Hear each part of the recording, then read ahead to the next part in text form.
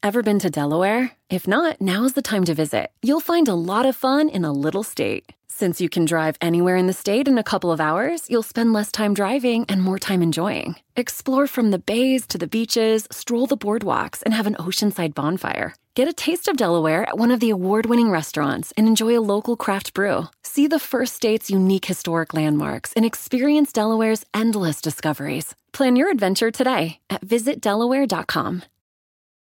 Hey everyone, it's Ted from Consumer Cellular, the guy in the orange sweater, and this is your wake-up call. If you're paying too much for wireless service, you don't have to keep having that nightmare. Consumer Cellular has the same fast, reliable coverage as the leading carriers for up to half the cost. So why keep spending more than you have to? Seriously, wake up and call 1-888-FREEDOM or visit consumercellular.com. Savings based on cost of Consumer Cellular single line 1, 5, and 10 gig data plans with unlimited talk and text compared to lowest cost single line postpaid unlimited talk, text, and data plans offered by T-Mobile and Verizon January 2024.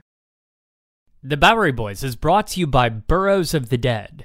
Burrows of the Dead is one of our favorite ghost tours in New York City. It's been named one of the top ghost tours in the country and is completely locally and independently owned and woman-operated. This year, they're celebrating 5 years in business. For the past 5 years, Burrows of the Dead has been devoted to meticulously researched tours that unearth strange and macabre histories across the boroughs. To celebrate their anniversary, they're offering 20% off with offer code Bowery5, that's Bowery 5, good on any tour through October 31st. Find tickets at burrowsofthedead.com. The Bowery Boys, episode 274, The Ghosts of Hell's Kitchen. Hey, it's the Bowery Boys. Hey. Support for the Bowery Boys is provided by our listeners. Join us for as little as $1 a month by visiting patreon.com/BoweryBoys. Hi there, welcome to the Bowery Boys. This is Greg Young. And this is Tom Myers. With our annual Ghost Stories of Old New York podcast. Now, this year, we're taking a little inspiration from our show we did last year, which was confined to one particular neighborhood, Greenwich Village. Today, we're taking the E train uptown, the E train for Erie, to Hell's Kitchen. Hell's Kitchen, a neighborhood with a rather notorious past. Now, obviously, today, it's pretty easy to find spirits in Hell's Kitchen. I mean, 9th Avenue is lined with bars. Literally. Uh-huh. But we're going back to a Hell's Kitchen of townhouses, of stables, of taverns. We're going back to a Hell's Kitchen of otherworldly spirits. Hell's Kitchen may not necessarily seem like a spooky neighborhood, but after you have digested the stories in this show, you may think twice before stepping foot into the neighborhood again.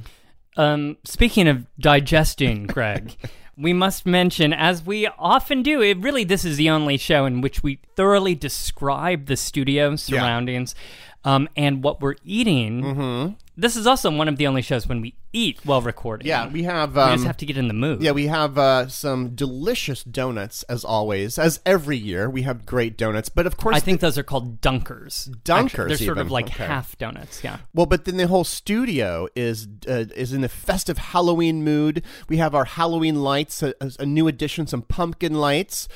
We have, of course, Sheryl Crow here. You dusted her off and put her on the bookshelf behind us. She is a little different this year. You've stuck a googly eye on her. You have googly eyes on everything. Googly eyes on the microphones. Googly eyes on Sheryl Crow. And by the way, for those who don't know the story of Sheryl Crow, we're talking about a crow that Greg has named Sheryl. Yes. Just a point of clarification. Oh, and hanging from the computer is the skeleton of a bat, of a vampire bat. And his name, Tom, is Bat Damon. Oh, God, you could say I've been afflicted by that joke, Greg. So, listener, grab a donut, pour some cider perhaps, and join us as we head west to explore the hauntings of Hell's Kitchen.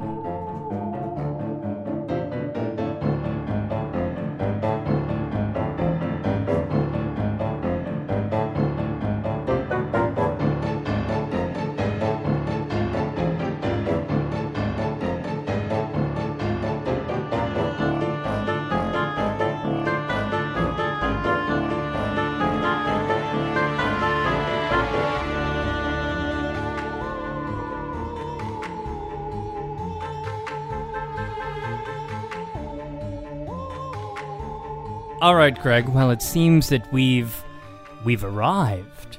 Our destination today is Hell's Kitchen, the neighborhood that is west of Manhattan, historically contained west of 8th Avenue to the Hudson River. The northern border is around 59th Street, and the southern border, 39th, 40th, sometimes down to 34th Street. And several years ago, we recorded a proper history of the neighborhood of Hell's Kitchen, episode 186. So if you would like a more proper introduction to the history of the neighborhood, including a pretty lengthy discussion of how it got this name, Hell's Kitchen, head back and listen to that episode. Yeah, you bring up a good subject. The name is always, it's intriguing. It's a popular cooking show. That is true. The name traces back to the 19th century, and there's many rumors and theories as to where the name came from. I think the creepiest and the most famous legend that people have heard of involves a patrolman named Dutch Fred. Now, one night while patrolling with his partner declares, "This place is hell." And Dutch Fred responded, "Hell's a mild climate. This is Hell's Kitchen." Now, from the very beginning of the history of this neighborhood, it seemed to be a place that was unusually possessed of great violence and trauma. As a result of this, many believe the doors to something more ominous, more otherworldly, have been opened here. And so, before we begin our ghost stories, Tom, I'm going to spend a few minutes discussing Hell's Kitchen's particularly horrible history. Now, this place has been branded with violence and bloodshed, at least since 1863, when a major conflict in the Civil War draft riots took place on 9th Avenue and 40th Street, when rioters set up barricades, placed them in the streets, and this fledgling neighborhood resembled a war zone. But around this period in the 1860s, then, this neighborhood would really have a very bad reputation. Oh, yeah. It would be known for gang activity for decades. Newspapers of the day compared the roaming gangs to nocturnal creatures. They were almost like vampires who would only come out at night. From an 1895 paper, quote, "The children of Hell's Kitchen, the noisiest, most mischievous set to be found. Little wolves, some of them." Okay, but Hell's Kitchen wasn't unique in having a bad reputation, obviously. But you're suggesting that there's something otherworldly or rather haunted or supernatural about the neighborhood. Where does that reputation come from? Well, by the 1870s, and lots of development came in, a lot of tenement construction. Now, this coincided with the rise of spiritualism in the United States. And by spiritualism, you mean, as we discussed in the recent magic show, communicating with the dead, Ouija boards, seances, and such. This whole legion of spiritual communication that popped up during this period. And a lot of these independent operators, these mediums, freelancers, if you will, many of them were attracted to Hell's Kitchen because this was an affordable place to live and an affordable place to set up a business. Hell's Kitchen had hundreds of people in this particular line of work in the late 19th century. And some think that this has opened up this whole area to some sort of otherworldly sensibility. Combine that with the growing violence of the region, this constant gang violence that's occurring. Some claim that this sensitivity has corrupted into a most malevolent manner. And do we know anything about these mediums who were communicating with the other side? Well, let me tell you about one in particular.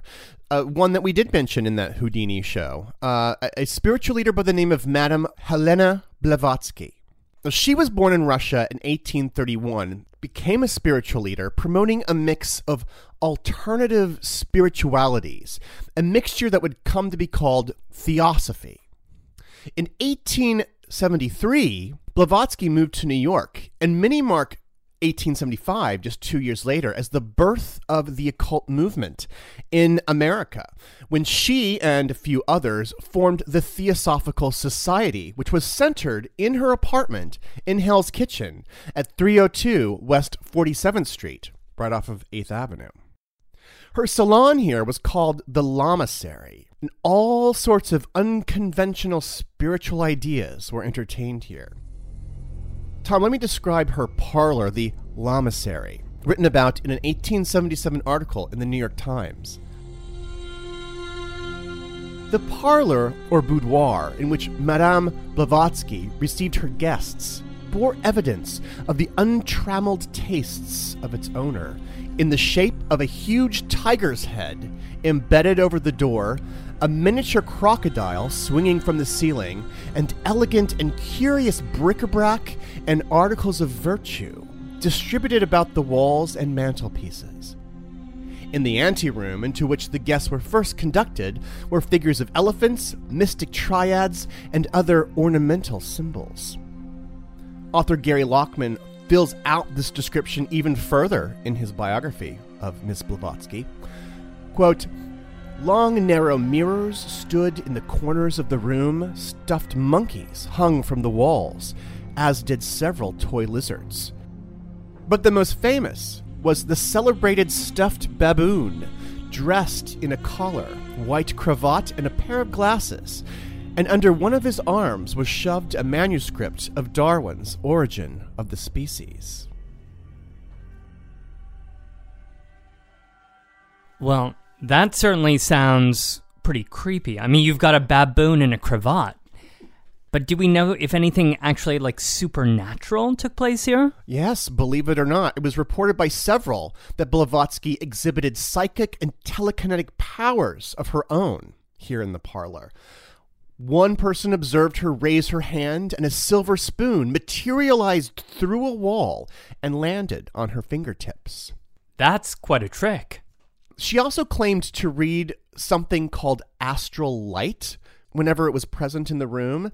Each time she felt it, those in the room heard the sound of otherworldly chimes that sounded both near and far away. Where was this place again? Where was Blavatsky's house? You said West 47th. Between 8th and 9th Avenues. Today, the building in that spot today is an Econo Lodge. That is just a couple blocks away from the location of what would become Madison Square Garden at 50th, between 8th and 9th, which would be constructed in the 1920s. I mean, by the early 20th century, the neighborhood's changing, right? It seems like it must be cleaning up somewhat. One might think that, but in fact, the gang activity here would become even more gruesome, more intense. The most violent gang in Hell's Kitchen during the 20th century was a group nicknamed the Westies, which were an Irish-American gang tied to organized crime, and were known for absolutely gruesome mob slayings. I mean, they were absolute monsters. How bad were they? Well, I'm afraid to ask. Just one example, there was a Westies hangout called the 596 Club, so named because its address was 596 10th Avenue. It was here on May 5th, 1977, that a loan shark by the name of Ruby Stein was murdered and his body dismembered in the women's bathroom of this bar. Later, his headless torso washed up on the shores of Jamaica Bay, leading to the eventual arrest of the men who had murdered him. But for many, many years, there were actually ghost stories associated with this particular bar.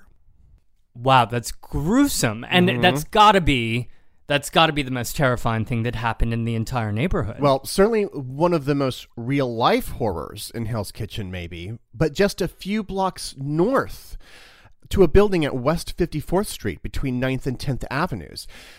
It was there that one of the scariest movies was filmed. Which one? The Exorcist. Now, although the movie is set in Georgetown, Washington, many of the interior scenes were filmed here in Hell's Kitchen at Sesso Studios, including the famous possession scenes of the young girl played by Linda Blair.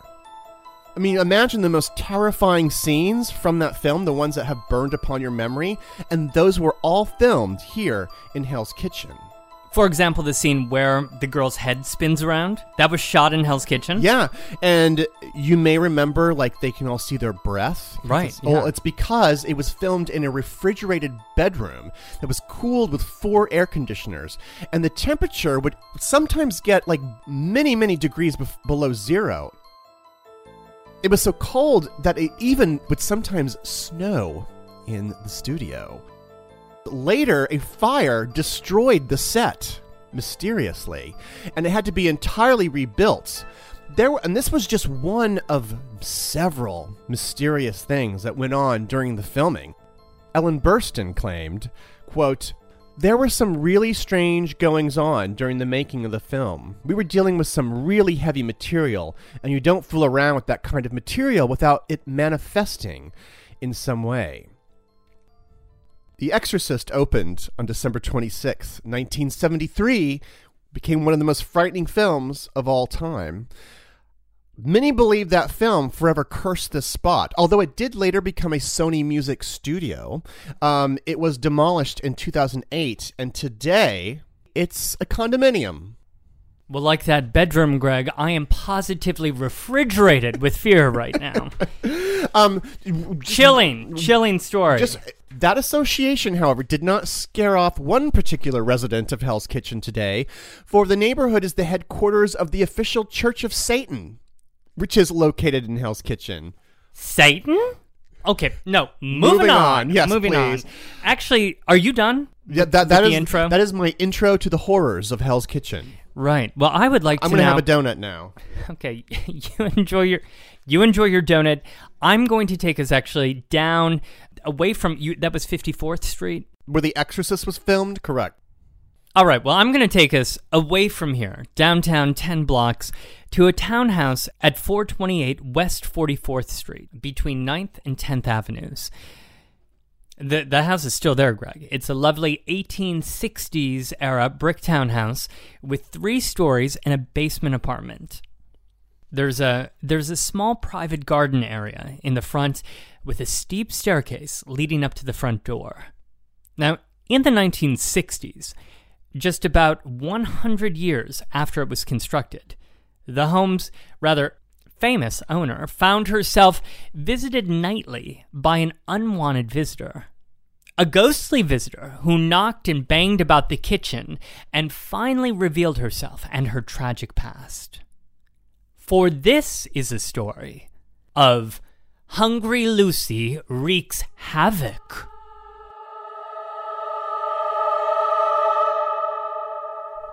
Okay, well, there is a whole lot of drama in this story. Mm-hmm. A lot of drama, that is, because the townhouse today finds itself on a rather dramatic block. You'll find it wedged between the actor's studio and the New Dramatists, both of which are located in former 19th century churches.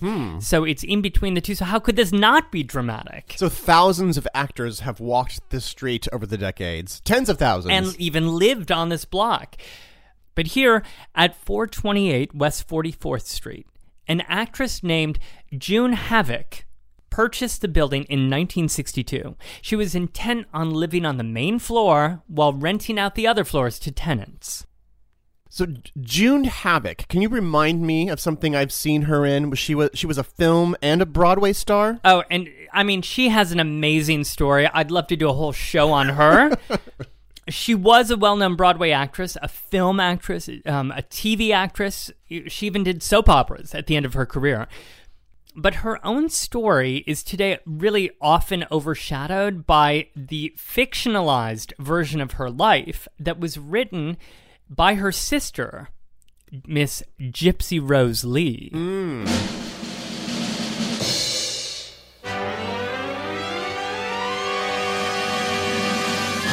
Hello, everybody. My name is June. What's yours? Now, anybody out there who's familiar with the musical Gypsy, and I have a feeling that's a high percentage of our listeners, Greg, you know the story about the young June Havoc, or Baby June, as she was known, on the vaudeville circuit.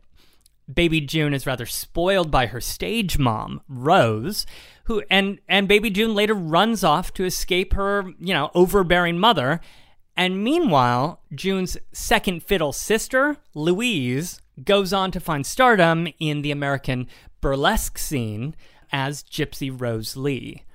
Baby June, sorry. Baby June was invented for the musical, like this particular name for her, or... No, Gypsy Rose Lee took a lot of liberties when she wrote her memoir in 1957, upon which the musical was based. June, however, did perform in vaudeville as Baby June. She did have an overbearing stage mother. All of this is true. She did overshadow her sister, Louise, who would then go on to become Gypsy Rose Lee, a famous burlesque performer. However, Gypsy the musical forgets to mention that June, Baby June, also goes on to become famous. If you only know the musical, Baby June just kind of disappears at the end of it. So we're paying June her due here in this ghost story show. And she deserves it, because June went on to star in movies. She was in The Gentleman's Agreement. She was on TV. She was on Broadway. She was in Pal Joey on Broadway. And by the way, June was born in Vancouver on November 8th, 1912. Her full name was Ellen June Evangeline Hovick. So she tweaked it. She tweaked her maiden name to come up with her stage name, Havoc. All right, so June Havoc purchases this townhouse on 44th Street between 9th and 10th in 1962 and begins renting out the floors above her to various tenants. What's interesting about 1962, by the way, is that Gypsy had already opened and closed the phenomenally successful first stage version with Ethel Merman, but 1962 is the same year that the film version with Rosalind Russell came out. So she must have felt very much like, part of popular culture. But June is now finding herself quite busy. She has a TV talk show. She was working on various theater projects with Helen Hayes and others. She thought that this would make a very convenient home base. She could easily get to the theaters. That home had been owned for many years by the Rodenberg family. And then it was purchased and it was renovated by a man named Mr. Payne, who then sold it to June Havoc. June moved into the main floor apartment in 1962, an apartment that had strangely been vacant for many years. It seemed that they were having a hard time renting it out. She found out quickly why, of course, because it turns out that apartment was noisy. There were banging noises that really often startled her in the middle of the night. Well, I think that sounds like a standard New York City apartment. I think we've all had noisy neighbors. Or we've had a noisy radiator, or that one pipe in the corner, the ghost pipe that starts clicking or banging. Well, that's what June thought too. So she just kind of shrugged it off, and maybe thought that earplugs could take care of it. And she just put up with it for a number of years. According to an interview that she gave to the Daily News years later, she was working with Helen Hayes on a show, and she was trying to explain why she looked so tired. I was complaining about a headache I had because of a lack of sleep. I was hearing noises at 3 or 4 in the morning. So she called in a plumber to check out the pipes. She called in an architect to check out the floors. Nobody could find any reason why there'd be this tapping noise. Other people heard it too. It wasn't just her. Friends visiting, her cleaning lady, everybody had experienced these noises in Miss Havoc's apartment. What do you even do when something like this happens? Well, you couldn't dial 311 back in 1964. No. So she did the second best thing. She got in touch with paranormal researcher and author Hans Holzer, who had written several books on ghost hunting. Well, Holzer decided to investigate, and for that, he would need a medium. Madame Blavatsky, of course, was no longer available. She had passed on to the other world. So he invited instead along a famous British medium, a woman named Sybil Leek. So in 1964, Holzer Sybil Leek and a small group of journalists documenting this whole event, they descended upon June Havoc's kitchen to try to communicate with whatever spirit was creating this noise, and they were going to try to get this to stop. So when the group arrived, and June Havoc led them back to the kitchen, there was indeed a very loud tapping coming from the kitchen. Holzer tried to speak directly to the spirit. "What do you want?" he said. And the noise stopped. Now, mind you, this isn't just Holzer's account. This was witnessed by the other journalists. They even had a TV crew in there because June Havoc had a TV show, and this was being recorded for the show. But the whole group sat at a table in the kitchen, and Sybil tilted back her head, closed her eyes, and went into a trance. Suddenly, Sybil started channeling the spirit, speaking as the spirit, when she cried out, "Hungry. No food. I want some food." They learned that her name was Lucy, that the year was 1792, and that there wasn't a house there. She wasn't in a kitchen. She was just in a field. Soldiers, in fact, had put her there, had sent her away. There was somebody in charge of the soldiers named Napier. Nobody there would listen to her. And that's why she was making so much noise, because she's hungry and she wanted somebody to listen to her. She said, "They picked me up. Man brought me here, put me down on this spot." But she didn't want to leave that spot. But then the spirit left Sybil, who woke up out of her trance, and instantly the sound started up in the kitchen again. But wait, it gets creepier. Because then Sybil felt the presence of a young girl in the corner in the living room. So they went in there and they sat around a Victorian table, which they all put their hands on, and it started moving and flying around the room. Once it settled down, it started tapping out a code. They recognized that it was a code, so they started counting the taps, one tap for each letter of the alphabet. And slowly, the spirit was tapping out a message to them. They all listened together. The cameras were on. Everybody witnessed. Tap, tap, tap, tap, tap, tap, tap, tap, tap, tap, tap. L. Tap, tap, tap, tap, tap. E. Tap. A. Followed by V. E. Leave. The table spun out of control, moving and careening, as Holzer described it, around the room. Then it lost its power and collapsed. The party was over. So was that the end of Lucy? Did she leave? Well, I think Lucy wanted them to leave. Although things did die down for a couple of days. Until a few nights later, when June Havoc was startled awake in the middle of the night. This time the tapping wasn't in the kitchen. Back to that interview in the Daily News, she said, "Instead of incessant banging and tapping, there was this hideous screaming. And this time it sounded like it was coming from within a box directly over me. It was directly above her bed." And meanwhile, they'd been researching the information that they got from the medium during that trance. They looked into Napier, whom Lucy had mentioned, and it turned out that he had been a British officer during the Revolution. Napier's family had died of yellow fever, and he had been sent back to England. So were they ever able to communicate with Lucy again? Well, the next January, 1965, Sybil again went into a trance in the presence of Holzer. She started talking as Lucy this time. She was complaining about all the people and all the activity in that house.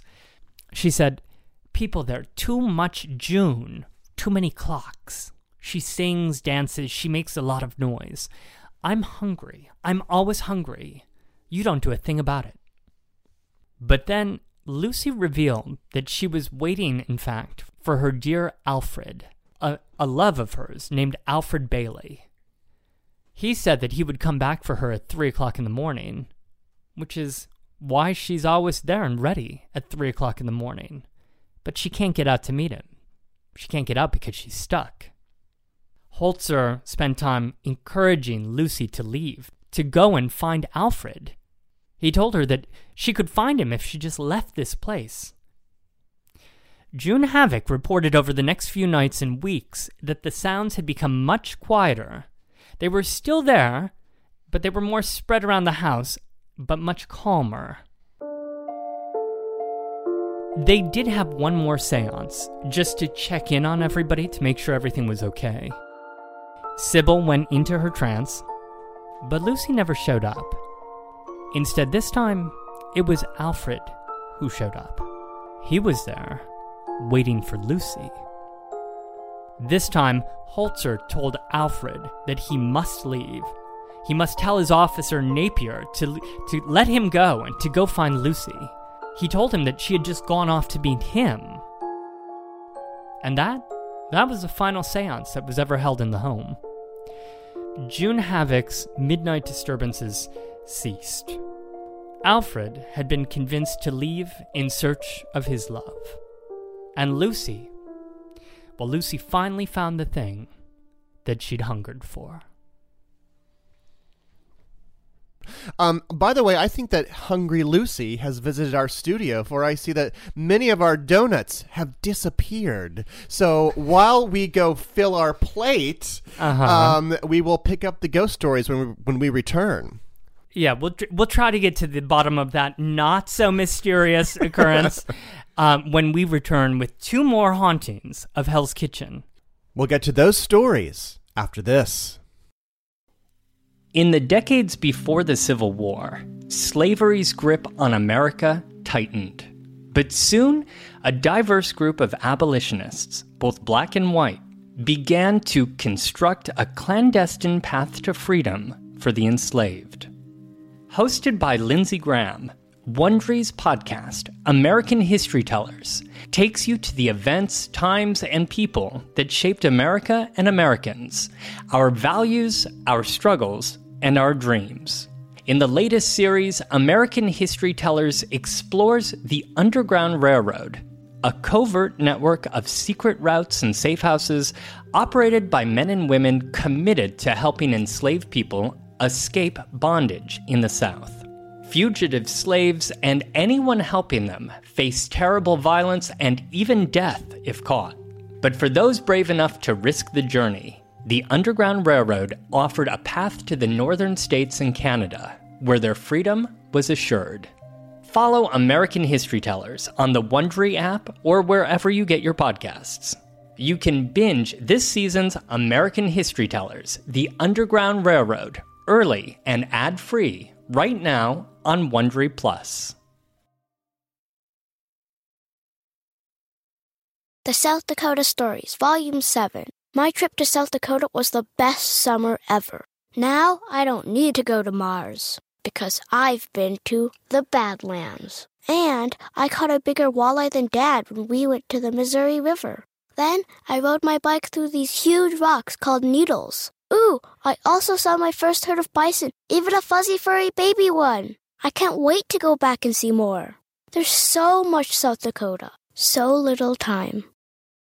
Hello, America. It's Ted from Consumer Cellular, the guy in the orange sweater, and this is your wake-up call. If you don't have Consumer Cellular yet, now is the perfect time to switch and save. For a limited time, new customers can get wireless service for as low as $15 a month for your first year. Yep, the same exact nationwide coverage as the leading carriers for $15 a month for an entire year. What are you waiting for? Call 1-888-FREEDOM or visit ConsumerCellular.com and use code RADIO15. See ConsumerCellular.com/firstyear15 for promotional details.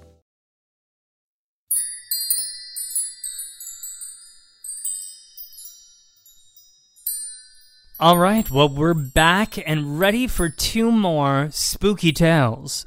Where are you taking us for your story? Well, a very historic place within Hell's Kitchen that few know about. I would even say it's almost secret. It's an enchanting little courtyard and carriage house, almost completely concealed from the street, at 420 and 422.5 West 46th Street. Why, that's just 2 blocks up from June Havoc's apartment. Mm-hmm. Well, from the street, all you can see is a black gate with a sign that has its name on it, Clinton Court. And then there's this long alleyway. And then in the distance, you can see this like really beautiful carriage house. But don't envy those who may freely walk into this lovely place. For the name of this story, Tom, is The Alleyway of Terror. Okay, so you just said that the name is Clinton Court. Mm-hmm. So Clinton, like New York history, like Governor Clinton, DeWitt Clinton. DeWitt Clinton, former governor of New York, former mayor of New York City, the man who spearheaded the Erie Canal. Right. And maybe this could even trace to his uncle, George Clinton, who was also a governor of New York, a founding father and vice president under Thomas Jefferson and James Madison. But I am sorry to disappoint you, but the name is a bit of an invention. This alley takes you to a courtyard centered around an old horse stable and carriage house that are indeed over 200 years old. Later residents, though, would tie the name to this to give it some value and some romance to it. You know, Clinton Court sounds very romantic, but there's no evidence that they were actually connected to this. But to be clear, this neighborhood, aside from being known as Hell's Kitchen, is also referred to as Clinton. Well, those in real estate would prefer calling it Clinton. It's a little bit more acceptable. But that is named for the park, DeWitt Clinton Park, that is further north in the neighborhood on the Hudson River. So you have a 200-year-old carriage house and horse stables. In 1850... tenements were built facing the street, so placing these buildings officially in a courtyard. There was an alley that was constructed to move horses in and out, but what's curious is this alley today is obviously not big enough for carriage. Which would make the carriages kind of like this tucked away alternate universe, like a time capsule back there. Yeah, I mean, it's the pictures are breathtaking. It really became a magical spot in the 1920s when two architectural sculptors moved in named Raffaello and Giuseppe Menconi. They would turn the stables into an art studio. The New York Times visited the studio in 1936 and saw an unusual collection of figures standing in the courtyard. Quote, a monstrous penguin, a cupid surfboarding on tritons, a stone pelican morosely gazing down a long judicial beak. The building is a 2-story tumble-down affair, almost too picturesque. The pair of Italian architectural sculptors who live here live lives of amazing and beautiful detachment among gargoyles and rainspouts that are grinning fawns. Now, later, the art educator Ruth Faison Shaw took over the lease from the brothers. Shaw was the one that actually began calling it Clinton Court. She also, on top of drumming up the romance of the place with this new name, she also began collecting unusual stories associated with the court and the structures within it, documenting curious, unexplained behavior that was associated with this place. Documenting strange experiences? Like what? Well, let's begin with what Mrs. Shaw saw herself on the staircase leading to the second floor. So one evening, while she was taking a break to work, she went out on that second floor terrace. And when she stepped out, she looked down upon the staircase and she saw a figure standing there. Now, for a moment, she thought it was one of her students. Maybe it was a neighbor who came by. But as she looked closer, she could see it was a woman and that she could actually see straight through the woman. Ms. Shaw later described this figure as, quote, a delicate wraith in crinoline, her garment fluttering in a non-existent wind. I'm sorry, a wraith in crinoline? Mm-hmm. Like an old fabric? Mm-hmm. Like a dress fabric. And do we know who this woman was? I think that we do, actually. And her fate is unfortunately tied to an even older ghost who inhabits this spot. In fact, the spirit that actually haunts the courtyard is probably dating from a time from before there was even a stables here. So before this land was carved up into city blocks, right? Before the Hudson River Railroad laid tracks along the water's edge here in Hell's Kitchen, well before it was even called Hell's Kitchen, there was a confluence of streams, of little waterways that met up almost exactly on this spot.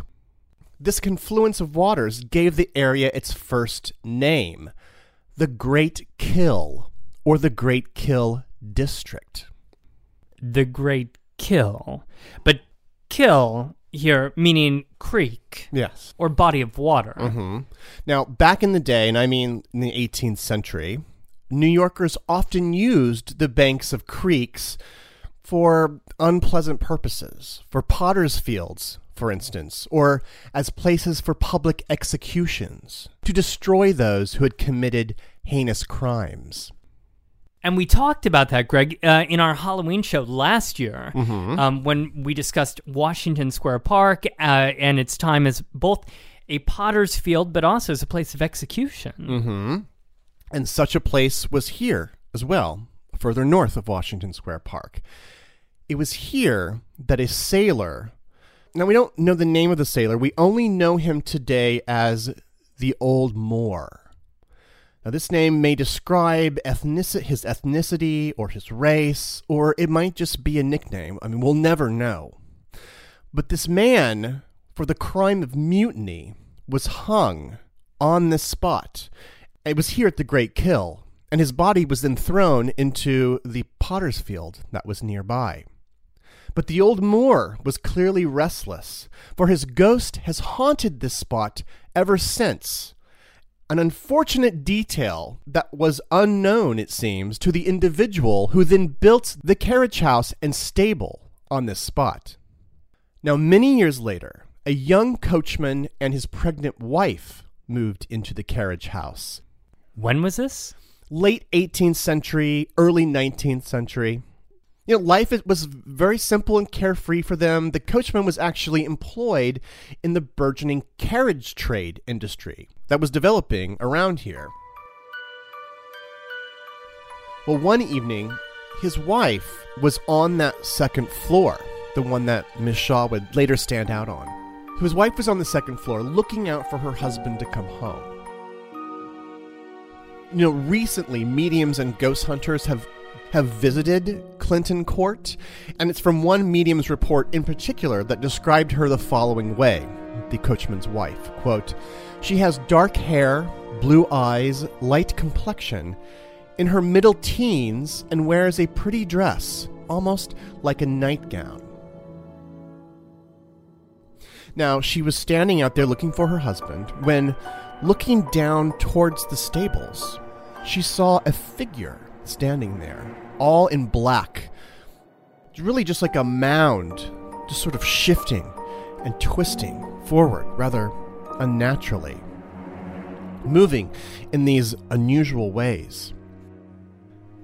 He slowly started walking towards the steps as though he was going to come up the stairs and meet up with the coachman's wife.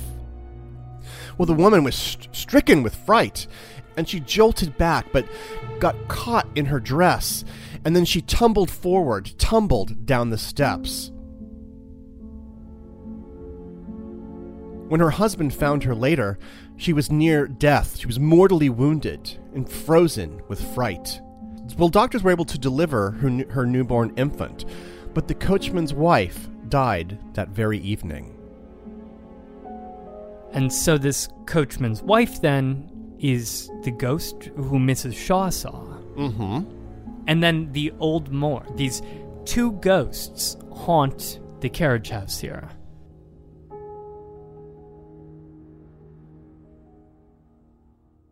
Well, actually, there are 3 ghosts.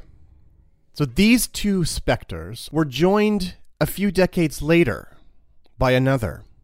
So we're moving the story forward into the late 19th century, after those tenements have now been constructed, and this area is truly a courtyard. Now, everyone in the neighborhood knew the stories of the old moor and knew the stories of the coachman's wife. I mean, we tell these stories today like they're like fresh new information, but in fact, these ghost stories, the ghosts of Clinton Court, they've been known for over 150 years. But at this point now, in the late 19th century, Hell's Kitchen was a crowded working-class neighborhood, and its streets were filled with all kinds of activity. But there were no playgrounds. In fact, it wouldn't even be until the early 20th century that the city even properly took on playground development. Kids were playing in the streets, they were playing on the sidewalk, they were playing wherever they could find a space to play. And so if you were used to that, playing in the street, then there would be nothing more attractive than a courtyard, right? I mean, that seemed very safe and secluded. Yeah. Well, the problem is that this courtyard was already, by this time, known to be haunted. And children whispered to each other about terrible things that had been heard and seen here. Well, one day, there was a very bold girl. We think that her name was Margaret. Well, she decided that she was certainly not afraid. And in fact, she was going to play a little prank. She was going to dress up as a ghost. She would pull a sheet over her head, hide in the courtyard, hide up the steps, and wait for the first unsuspecting visitor. And then she would leap out, and then they would all have a good laugh. Well, so she found a sheet, she put it over her head, she went down the alley, she went into the courtyard, and then she went and hid up the steps. She hunched over in her sheet. There was a little slit cut into it so that she could just see out of the sheet. And from where she was crouched, she could just look down towards the stable. Soon she heard some sounds. It was the sounds of horses inside the stable they just began to stir, make a little bit of commotion, as though someone was agitating them.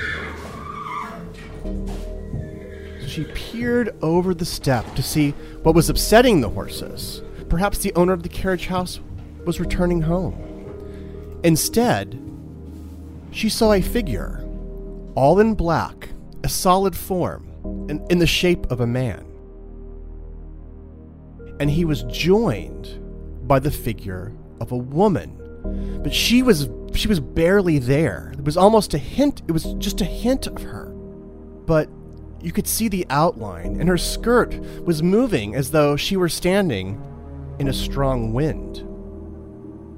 Well, at once, both of these entities, both of these beings moved towards the girl, were moving towards the steps. Well, Margaret, she leapt up to escape, but she got caught in her sheet that she was wearing over her head. She became turned around and twisted in her sheet. She lost her footing and suddenly tumbled down the stairs, screaming as she kept tumbling down the steps, tumbling to the ground and into the embrace of the old Moor and the coachman's wife.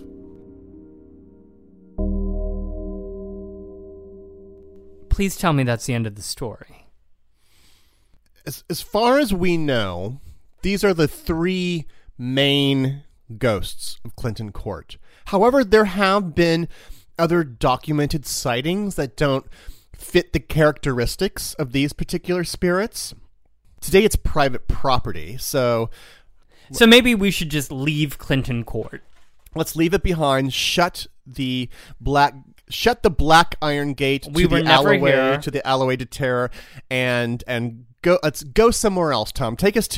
I feel like I need a drink after that story. I think you probably do, and we're on 46th Street, right? Mm-hmm. So why don't we just head over to the Landmark Tavern, which is a drinking and dining neighborhood fixture. It's an establishment that opened in this 3-story building here in 1868. That's 150 years ago, Greg. And specifically in October of 1868. So even 150 years ago this month. Wow. Now, the neighborhood has clearly changed quite a bit since 1868, but about the only thing that hasn't changed are a few of the bar's regulars, a few people who appear to the diners downstairs from time to time and the tenants upstairs, because this is the story of the haunted landmark of Hell's Kitchen. Well, Tom, you and I know the landmark very well. We even had a Patreon event there, I think, a couple years ago. And it's a warm, lively place. I love it there. But it doesn't seem like creepy in any way. No, not to a novice. The landmark is in western Hell's Kitchen. It's all the way over to 11th Avenue and 46. That was, in fact, when it opened in 1868, closer to the Hudson River than it is today, because landfill, would later be added to the island to create 12th Avenue and the area west of it. But at the time, there wasn't any 12th Avenue, and so 11th was really as close to the water as you got. And the tavern was immediately, a popular watering hole with sailors and longshoremen, people who were working at the docks nearby. According to the book, The New York Chronology, when it opened in October of 1868, quote, it served roast beef and mashed potatoes for 35 cents, fish and chips for 20 cents, corned beef and cabbage for 45 cents, beer for 5 cents a pint, whiskey for 10 cents a shot. Its initial patrons are mostly dock workers, merchant seamen, and the like. Sounds like a place I'd enjoy, I think, if I were in 1868. Who built this place? Well, it was opened by a man named Patrick Henry Carley. He opened the tavern downstairs, and he built the second and third floors to house his family. It would remain like that, largely unchanged, into the early 20th century, although its second floor would be transformed during Prohibition into a speakeasy. But eventually, the downstairs would be reopened as a pub afterwards, and it would become, a popular institution in a neighborhood that, as you mentioned, was pretty rough and tumble for much of the 20th century. I believe you're suggesting that there might have been gangs that frequented the tavern? In particular, the Westies, the gang who you mentioned, made this a kind of home base in the 1980s. Hopefully they were on better behavior at this particular place. Has it been open this entire time? Well, it actually closed in 2004, but it was reopened after a beautiful restoration. And so when you visit today, you really feel like you're walking into a bar in another era. It's almost like a movie set in a certain way. It's been beautifully redone. I went there for brunch just this past Sunday. You walk in, you find a nice long, gorgeous mahogany bar carved from a single tree. That's on your right when you walked in. Meanwhile, on your left are these tidy white linen covered tables that are set down on the original white tiled mosaic floors. And overhead, there's an old tin stamped ceiling. The walls have rather spooky period black and white photos of the tavern and the neighborhood. And in the back is a larger room for parties. Well, you're definitely selling me on the historic part of this, but is it actually haunted? Yes, indeed it is. Because this is one tavern where the spirits flow freely. Three spirits are known to haunt the bar. Now, the saddest is a young girl who left Ireland in the 19th century. She lived with her family upstairs here in the bar. And it was here that she's believed to have died of typhoid fever, upstairs in her bedroom. She has been seen wandering, and it's here on the third floor where she's been seen wandering the third floor hallway, back and forth, back and forth. But meanwhile, one flight down on the second floor, there's a Confederate veteran from the Civil War. He's still kicking around. One night long ago, he stumbled into the bar. He had been mortally injured after a bar fight. He stumbled in off the street. And incredibly, he made it up the stairs, where he collapsed into a bathtub. But get this, the bathtub is still up there on the second floor. as is his spirit. He still hangs around the tub, kind of like it's his final resting place. It's sort of like a porcelain coffin. It's next to the tavern's party room, and the old veteran has been known to get himself into trouble, knocking books off the bookshelf, spooking the guests. And what about the third ghost? Oh, he's the most famous, for that is the ghost of film actor George Raft, who grew up in Hell's Kitchen. And he spent, his career playing a lot of, gangster types in movies in the 1930s and 40s. In fact, he starred in the 1947 film Intrigue with June Havoc.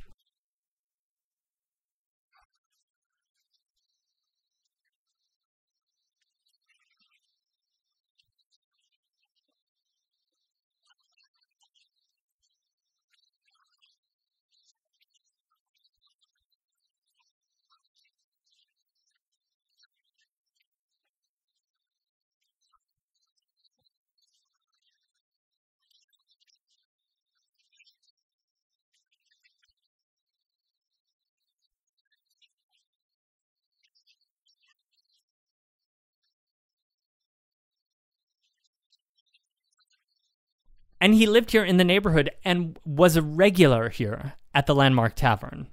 And although he died in 1980, he's been reported to still hang out at the bar downstairs. Reported by who exactly? Reported by the other guys at the bar. Which, they may not be the most reliable sources, but still, we'll take it.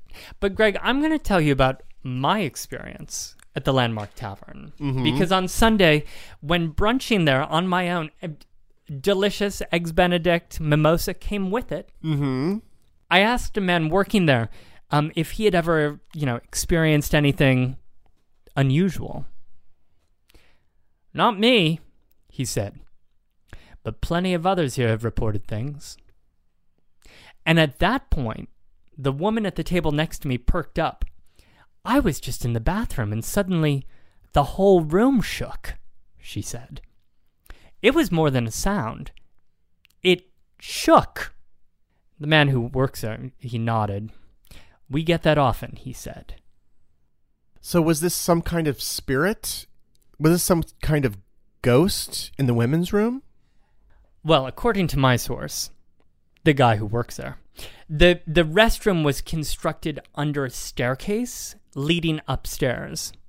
And he said that whenever anyone goes up the staircase, the bathroom rattles a bit. But this didn't seem to convince the diner sitting next to me. And to tell you the truth, I didn't see anyone heading for the stairs. So maybe it was the Confederate soldier just heading home to his bathtub. Well, both Tom and I and the many ghosts that have been featured on the show lift a toast to 150 years of the Landmark Tavern, to 150 years more of haunted bathtubs and staircases. You can see photos, images. Not too many, but some. of photos of June Havoc. June Havoc, Clinton Court, yes. A Landmark Tavern. And more on our website, BoweryBoysHistory.com. You should also join us on Facebook, Twitter, and Instagram. Now, we're going to see many of you in just a couple weeks for our live Ghost Stories of Old New York at Joe's Pub. Now, the reason we haven't been pushing the tickets earlier in the show is because they all were sold out. So thank you all for buying tickets. And we are incredibly humbled, in fact, that we have sold out those 3 shows on Sunday the 28th and the 2 shows on Halloween proper. So, by the way, if you're going to one of those shows, we do hope that you'll show up in something spooky. Costumes are not required. But always appreciated. Those who support us on Patreon will actually get audio of that show. So if you would like to hear it, even if you can't make it, if you'd like to experience what a live ghost story show is like, just head on over to patreon.com and become a supporter of The Bowery Boys. That's Patreon, patreon.com/Bowery Boys. In addition, patrons will also get the second episode of the Bowery Boys Movie Club next week. And appropriately, the movie this month is Ghostbusters. So, you have 1 week to watch Ghostbusters before that show comes out. Meanwhile, we'd love for you to join us in the streets. We've launched the Bowery Boys walking tours at BoweryBoysWalks.com because, get this, I'm really excited to announce that we have a couple new tours. We've added a tour called Glamour, Greed, Mayhem, and Murder in 19th Century NoHo. That is led by Carl Raymond, and there are tours in November. It's going to be a lot of fun. That's on sale now. And also, there's a tour called Christmas in Old New York. It's a walk past many of the iconic sites that have become a part of the American Christmas tradition. That is a special limited nighttime tour, and it's led by Jeff Dobbins, who is also leading our Landmarks and Legends of Broadway tour, which also has new dates available in November and December. So for much more on this and to join us in the streets, head over to BoweryBoysWalks.com. So thank you for joining us on our ghostly tour through Hell's Kitchen. What happened to the donuts, Greg? It looks like Lucy is no longer hungry. Have a great New York week, whether you live here or not. See you real soon.